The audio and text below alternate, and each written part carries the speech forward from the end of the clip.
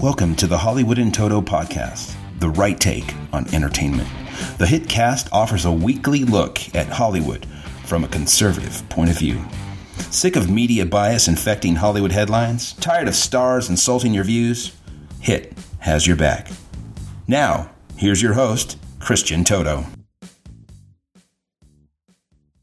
Welcome to episode 13 of the Hollywood in Toto podcast.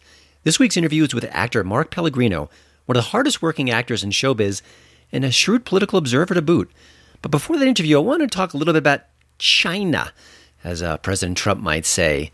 Matt Damon's newest movie is The Great Wall. It's a kind of a silly mashup of a little bit of history and a whole lot of CGI monsters. It's also packed with some pro-China moments. It's not too much, but you'll notice it when you watch the movie, and you'll certainly make a mental note of it as things transpire. But, it's not the first film to genuflect to both China and that country's massive movie-going audience. Now, as you know, foreign ticket sales matter more and more these days, and that's why Hollywood is doing what it's doing. It's basically kowtowing to certain markets, and more specifically, China. And of course, that doesn't just occur with adding an extra actor who may be of Asian descent. Things like that are sort of commonplace now, but it's actually much more than that. Movies like 21 and Over, Iron Man 3, and World War Z really evolved their storytelling and actually added different scenes in some situations just to appease that Chinese audience. Now, you could say that's smart marketing, and I agree to a certain extent. Got to know where the tickets are being sold, but it also points to more Hollywood hypocrisy because it's China, and they do a whole lot of censorship and a whole lot of freedom snuffing with some of their policies. If you've never seen Ai Weiwei, Never Sorry, you'll know what I'm talking about. It's a great documentary about some of the censorship that goes on with that particular country towards that particular artist.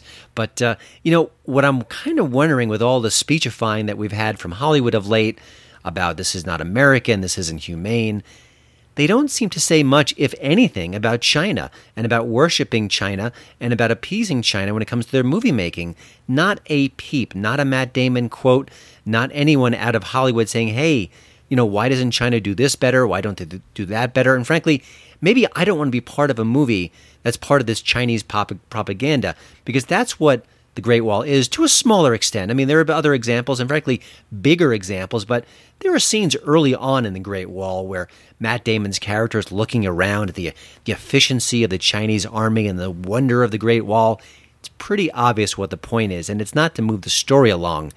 It's to send a message to the audiences. Now, maybe you could say that's great for Chinese audiences, and that's kind of a rah-rah moment, but these movies are worldwide, obviously, so those messages do go out, and there's a reason they're implanted in the story. So along with all the kind of Oscar speeches we can expect in the coming days, and just the overall tweets and messages from Hollywood about President Trump and about this policy or that policy, I really would love it if once in a while, if just once, someone comes out and says, you know what, I'm not going to do this project because I don't believe in it, I don't believe in that country's censorship policies, and I'm going to take a stand because I can make my money and my movies elsewhere. So I'm not holding my breath, but I'd love to see that. Now, if anything comes up on this show and you want to find out more about it, specifically with Mark Pellegrino or other topics that are covered here, always go to the show notes. You can find them at hollywoodintoto.com/the particular guest's name. So in this case, it'd be hollywoodintoto/Mark-Pellegrino. That's the format for shows from now on. So get a chance. If you're curious about something, if you missed something about the particular show, go there and you can find it. Now I want to go to this week's HiT Tip of the Week. Now, I've kind of fallen behind in my movie watching of late. I've just had a lot on my plate, been seeing one too many screenings this week, so haven't been checking out old stuff or even new additions to the Netflix queue or the Amazon Prime lineup. So my apologies, but I was recently asked to star in a podcast, and it was a tech podcast, kind of a geek-friendly show, but the one thing they mentioned to me before I appeared was, hey, we're going to talk about movies that are sort of those sleeper films that maybe people haven't been aware of, aren't sort of talking about regularly, but you know what? They're pretty darn good all the same. So when that was mentioned to me as the theme, one of the first movies that came to my mind was Full Moon and Blue Water. Back when I was a video store clerk in the 80s, this was one of those movies I'd watch again and again and again. I just loved it. It never really got much attention then or now, frankly, but it's a solid film with two really good actors in it. It's from 1988. It's called Full Moon and Blue Water. Maybe the title itself was a bit too clunky for mass appeal, but Gene Hackman, the great Gene Hackman, stars as a man who owns a bar off the coast of Texas, and He's a bit despondent. His wife has been missing for quite some time. He doesn't know when or if she'll ever come back. And he just hasn't been the same. He's in a real funk. And you can understand why, but at some point you do have to move on with your life. And of course, a woman comes along, a new flame, at least potential flame, played by the great Terry Garr. She is trying to kind of lull him out of that sort of despondency he's in. But he's got a lot on his plate, too. He's trying to run this bar. People are swarming to buy the establishment. And also, he's got to take care of his father-in-law, known as the General, and he's played by Burgess Meredith, another kind of quirky, great role for the veteran actor. So this is not the kind of movie that's going to sort of win over any awards. It certainly didn't when it came out in 1988, but it's a really good film. It has a great sense of place, wonderful dialogue. It's quirky, it's funny at times, and of course, anytime Gene Hackman and Terry Garr are on screen, particularly together, it's worth your while. So Full Moon and Blue Water, I don't believe it's on any of these streaming services for free. You might have to kind of pony up and pay for it either on Blu-ray or even just on a streaming sort of video on demand, but check it out. Good stuff. Now it's time for this week's interview. Mark Pellegrino started out in film playing a character named Frankenstein in the Whoopi Goldberg film Fatal Beauty. Since then, he's become a staple of the small screen, playing the devil himself on Supernatural and appearing on ABC's iconic TV series Lost. He's one of the rare actors who is actually worth getting to know just for their political thinking. He's a smart guy, and I don't think he's the kind of guy who's going to say something without really thinking it through beforehand. And I think as you'll see as the interview unfolds, you really want to kind of check out what he's saying. And even if you don't always agree with it, I think you'll respect it. And also check out his feisty Twitter account at Mark R. Pellegrino. Here's my chat with actor Mark Pellegrino. Well, first of all, I kind of have to ask, just given your schedule and all the work that you do, where are we finding you today? Are you between projects? Just taking a quick break? I know you travel, you work, you're very active. How are we catching you right this moment? Right now I'm actually filming a super secret project in Vancouver, British Columbia. Uh-huh. But I am in between episodes on that project at the moment and back at home in Southern California, which is actually quite rare for me. I've been pretty much all over the world over the last couple of months, so this is a rare moment of rest for me. Gotcha. And is that sort of part of the working man in Hollywood, where you kind of steal away for little home trips now and then when the schedule lets it happen? Yeah, that's sort of the gypsy vagabond life of a Hollywood actor. Gotcha. I know, looking at your resume, you can think, Mark's a part of Hollywood and he's going to be there indefinitely. But I'm sure as a younger man, with the insecurities of the business, you didn't maybe have that sort of sensation. Was there ever sort of a moment earlier in your career where you kind of felt like, hey, I think I'm locked in. I think I've got this, and I think the industry understands what I can bring to it? No, I've never had that moment in my career, and I've always felt that at any moment the hammer could come down and your career is over. I've known too many great actors who won Academy Awards, actually, who sort of were forgotten by the public and by the industry at large. So I've never really taken that for granted, and the older I get, the more concerned I become about that. When I was in my 20s, I just cared about pursuing my craft, and I didn't even really care about the business that much. I didn't follow it, I didn't pursue it. I went to class, I did plays. I was more interested in honing the art and craft of acting than I was at being a success. It's only been over the last 10 or so years that I started to focus down and actually pay attention to the business side of things. Gotcha. I feel like the last maybe 5-10 years, maybe even more, we're in the age of the anti-hero, and you're really good at playing the bad guy in some of the projects you've worked on. The villains are always fun, but what do you think it says about our culture where we're kind of gravitating to the Walter Whites of the world, where a character named Lucifer can have a following in a way that maybe 20, 30 years ago it would be a different kind of a following? Yeah, well, we've certainly lost the knack for heroism, and I think our culture has certainly turned away from values that make the hero possible, and only see and accept those values when there's an extremely flawed character who sort of swerves into them by accident. Yeah, I think that in part comes from a rejection of reason. I think naturalism and the anti-hero are cultural outgrowths of a widespread rejection of reason and an embrace of emotionalism as a means of knowing reality. And I mean, even though I tend to like these complex pieces of art that are coming out of Hollywood, and I think television is becoming extraordinary in its own way. It must be because I'm a product of that culture as well. So yeah, I see it as a bit of a degeneration for sure, but I think there's pockets of culture out there where reason is still sort of the primary means of seeing the world, and those people are starting to find their way into the culture as we speak, I hope. Yeah. You mentioned before about television, and it truly is a golden age, what we're going through now, and you've worked extensively in TV for a while. What's the secret sauce? I mean, you're behind the scenes, you're getting the scripts, you're getting the pitches, and you're a part of these shows. What happened in the last 5-10 years where good TV is suddenly great TV? It just seems like it's widespread. Every network has it. Streaming channels have it. What's changed sort of from your perspective, do you think? I think you just said it right there, the increase in product. I mean, capitalism always does this kind of thing. Capitalism, freedom, create innovation, and then that just becomes exponentially more innovation. And once we got freed from the monopoly of 3 networks, it was only a matter of time before the content just became not only overwhelming, and there's some bad stuff in there too, but also spectacular. Mm-hmm. So I blame it on the free market. That's right. You got to blame something. Just having this kind of conversation with you, I don't think that's the answer that most actors would give me. They might point to different factors, and they may have their rationales as well. Your politics, generally speaking, don't kind of coincide with your peers. And I'm kind of curious, take us behind the scenes. Does that factor into anything? I mean, you're a hardworking actor. The gigs keep coming. No one's saying, I'm not going to hire him because of the X or Y. But do you discuss politics on the set? Can you have really kind of good, gentlemanly discussions between peers who may disagree with you? What's that like these days? Actually, it's been pretty fruitful. I think because I don't identify as a conservative, I identify as a classical liberal.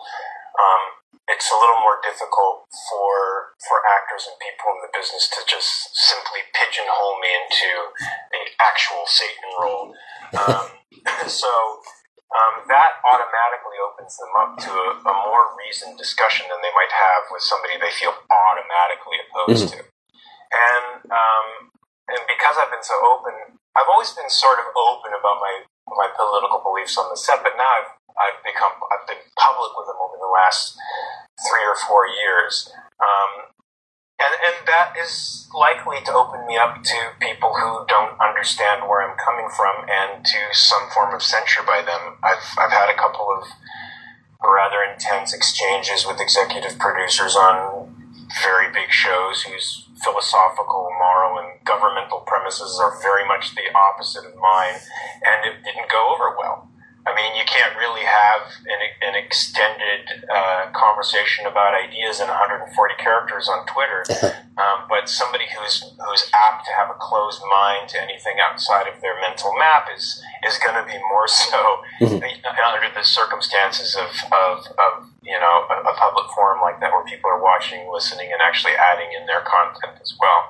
So individually, I think I've changed a lot of actors. Actually, I've changed a lot of leftists. I don't like to call the left liberal anymore. The left is very illiberal, and now there's a new term running around called regressive left, which to me is just more of the same. The left turned statist many decades ago, and they've fallen away from all liberal principles, and most especially the source of all principles, reason. So I've been able to turn some of those leftists around, and they've seen the light of classical liberalism, and I think are starting to move towards it. Mm-hmm. When I hear actors talk about politics, I feel like there's 2 variations. You have like an Angelina Jolie who actually visits the globe and checks things out and seems very thoughtful. And even if I don't agree with everything she says, I kind of appreciate her point of view. It's not outlandish. It's well reasoned, and I feel like she's done her homework. And then other celebrities just seem to kind of spout what they've read on the Huffington Post, and I I kind of want to get your thought on that. I mean,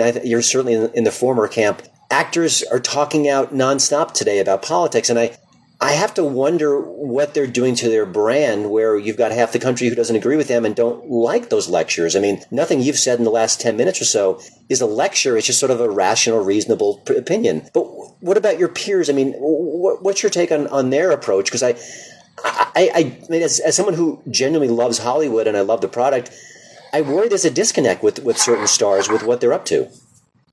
There is, but I think, after a certain point in time, you're running around in a very limited circle, and that circle's sort of an echo chamber, and you're pretty much only interested in satisfying that circle, and the rest doesn't matter.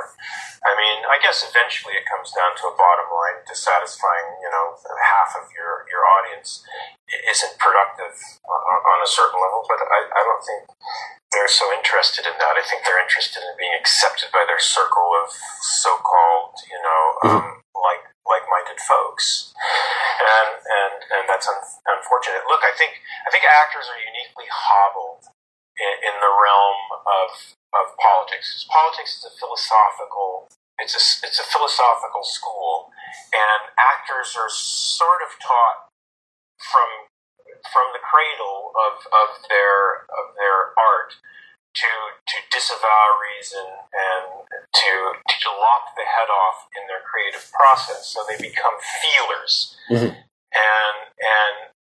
that to them is their barometer of truth. However they feel about something, it's not very deep, and it's certainly passionate, and so I think that's what makes them react the way they do. They've been taught to feel, not to think, and they're only interested in satisfying the people that are going to hire them, and in virtue signaling in front of those people who are going to hire them, who are also not really thinkers. So they just appeal to that lowest common denominator of what is the most popular in their world idea at the moment. Mm-hmm. Have you noticed? I mean, I don't notice many actors being rebels in the true sense of the word. I find they can be obnoxious, mean-spirited, they're misanthropic, but that they don't rebel against the basic moral tenets that society follows. They're not the barometer of that. Mm-hmm. By any stretch of the imagination, like an Ayn Rand was, for example. They sort of follow whatever the intellectuals tell them to follow. Mm-hmm. You mentioned passion before. I want to talk a little bit about sort of your outreach with fans. I imagine you've done the Comic-Con circuit, and a lot of the shows that you do are sort of a great crossover there. First of all, I imagine there's about 6 different shows that people could refer to you when they see you on the street. What are people most recognizing you for lately? And also talk about your connection with the fans and how you sort of support that in different ways. Yeah, people most recognize me now for the role of Lucifer in the show Supernatural. And that particular show has a fan base distinct from all sci-fi horror genre fan bases around. It is uniquely passionate, uniquely close together, and all of us in the cast have bonded with them in a way that I don't think other actors have with their fans. We've started charities and organizations to help one another out. And that's pretty unique. And I love the social media experience. I love being able to connect with fans directly, interact with them. Of course, I should be writing when I'm actually interacting with fans, but I really enjoy the give and take most of the time. And I find it's a great platform to spread ideas exponentially, So, yeah, I feel really privileged to be a part of a unique and passionate fan base. I mean, over the past 3 years or so, the Supernatural fan base calls itself the SPN family, and that's that is sort of what we've become. Gotcha. Is there something? I mean, obviously, that could be satisfying, and it could be great to connect with people. Can that actually help your art? Can those connections make you a better actor or a different actor? I mean, can you take something away from that is part of your performances? I think so. I mean, I all like experience adds to your performance, and being able to travel around the world and listen to, talk to, touch people from different cultures with different takes on things, with the added experience that we both share something together in a television show, really does widen your scope for sure, and anything that widens your scope is going to help you as an actor. Gotcha. Let's talk a little bit about the American Capitalist Party, and for those unfamiliar with it, what's your best elevator pitch, and why do you think it matters today in 2017? Elevator pitch, that's great. Well, I think a friend of mine and I noticed a dearth of ideas in the political marketplace. We think that the left and right are basically two aspects of the same sort of idea, and we wanted to present an alternative. And the alternative is the American Capitalist Party, which is unapologetically a promoter of individual rights. Mm-hmm. Gotcha. And when it comes to, I don't know if that was a good elevator pitch. I think not too bad. And I'll steer people towards the websites where they can kind of dig in deeper into that. But at this point in your career, new scripts come your way. Your agent offers you new projects. What's the thing that really kind of excites you? When it's on your desk, you thought, you know what, I want this. I want to pursue this, or maybe I'm not as interested as I might have been 10 years ago. Well, I sort of in my age like consistency. So the idea of being in a show for a long period of time, as long as its values aren't contrary to mine, turns me on just in and of itself. I very rarely read projects that I identify with and want to do passionately, because I think these values need to be in the world. There was one script I read, and I don't even remember the name of it, unfortunately, about a entrepreneur who took over the police department in Chicago and completely revamped it, and just because he wanted to get these two criminals who were responsible for harming somebody in his life. And the content of that, where the businessman was actually good, and where he deliberately subverted the machinations of government, which were presented as evil, I thought was really sort of phenomenal. I don't know if the writer intended to write a libertarian type of script, but he did. And that's been pretty much the only script I've read in the last few years that I've really had a burning desire to do. Mm-hmm. Otherwise I have to sort of... I may have been working for several years now on shows that I've just had a consistent part in, and I really enjoy that, and I love the home and the family experience, and I'm 51, so being in a stable sort of environment really appeals to me. Is that a boring answer? No, that's a true answer, so that's the only answer you can give. As someone in Hollywood, I think people have a lot of perceptions about what it means to be a working actor, and I'm sure some of them are accurate. It's certainly a glamorous position at times. What's something about your workaday routine that people might be surprised by? Think, oh, I can't imagine. That's weird. I didn't think that that Mark would have to do that, or whether that's sort of part of the process. I mean, it could be as simple as combing your hair a certain way, or just sort of a ritual you do that gets you on the set. Anything that sort of, I don't know. I'm just kind of curious about kind of behind the scenes things. Well, I mean, acting is it's very unglamorous behind the scenes. It's a lot of waiting and having to fill up your time in between, intense moments of work. And I like to fill up that time with study and reading and doing homework on my part, really boring stuff like that. But generally for scenes, I like music. I like music sort of is that direct gateway to your gut, and I like that it gives me immediate access to my imagination. So I always use music as a means of sort of finding my way into something. But acting is it's up at 4:00 in the morning and you're done shooting at 7:00 at night, and then you have a few hours of sleep and wake up and do the same thing again. It's really long hours, and often often arduous. I mean, for example, I have to do a scene pretty soon where I have to take off my shirt. Not a pleasant thing for a 51-year-old to do.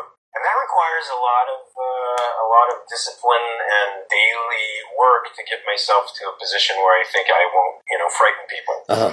Do you have producers, anyone on the set, who say, "Hey, Mark, could you do a couple extra push-ups? That scene's coming up." Does that ever come into play? Well, actors often do pump up before they have to do the shirt thing. Gotcha. So I've yet to discover that on my own. I'll see if that's what I have to do when the time comes. Gotcha. Before we let you go, this is a question I ask a lot of our guests here on the show, and this kind of segues probably perfectly with your music kind of reveal there. What are you listening to or watching these days that you'd like to recommend? I think everyone's always curious about sort of tips on. There's so much content out there. But what's any albums you're kind of enjoying right now, or movies you've seen recently that you can kind of share? Well, I've been trying to catch up on some television, and just recently got done with the Night of. Uh-huh. Have you seen that one? No, it's on my list to watch though. That's great. It's amazing. John Turturro is a genius. He's just amazing in it. And Stranger Things I really enjoyed. I've been trying to catch up on the TV more than the movies. Although I loved La La Land, and I love the director for La La Land. His first movie, Whiplash, blew my mind. That's the kind of movie that I think should be out there in the world. Mm-hmm. I agree. It's very inspiring and heroic. Those movies are heroic. I think it's kind of freakish that's his first and second. I think he may have had another project before then, but that's a 1-2 punch that few directors could rival, I think, at this point. Yep. I hope he continues onward and upward. Me too. Well, Mark, before I let you go, where can people find you? I'm going to have in the show notes information about the American Capitalist Party and your Twitter feed, but any place else you can steer us to, and also when can you tell us about that super secret project? I'll be able to tell you probably in about 3 weeks or so about that super secret project. My most active social media is Twitter, of course, at Mark Pellegrino, and I have Mark Ross Pella, I think, for my Instagram. Okay. PLLE for my Instagram, and the American Capitalist Party is just the AmericanCapitalistParty.com, all one word. Check out the policies and platform for that, and that's pretty much it. All right. Well, thanks again for taking the time to speak to us. We will keep up to date on your shows, and it's a pleasure to speak to you. And I really appreciate sort of a kind of a rational thinking on policy and politics that isn't name calling. It's refreshing. Thank you, man. All right. Awesome. Peace. Well, thanks again for listening. Don't forget to check out HollywoodandToto.com for both the show notes and, of course, the latest entertainment news. Please follow me at Twitter at HollywoodandToto. And we'd love it if you leave a podcast review over at iTunes. See you next week.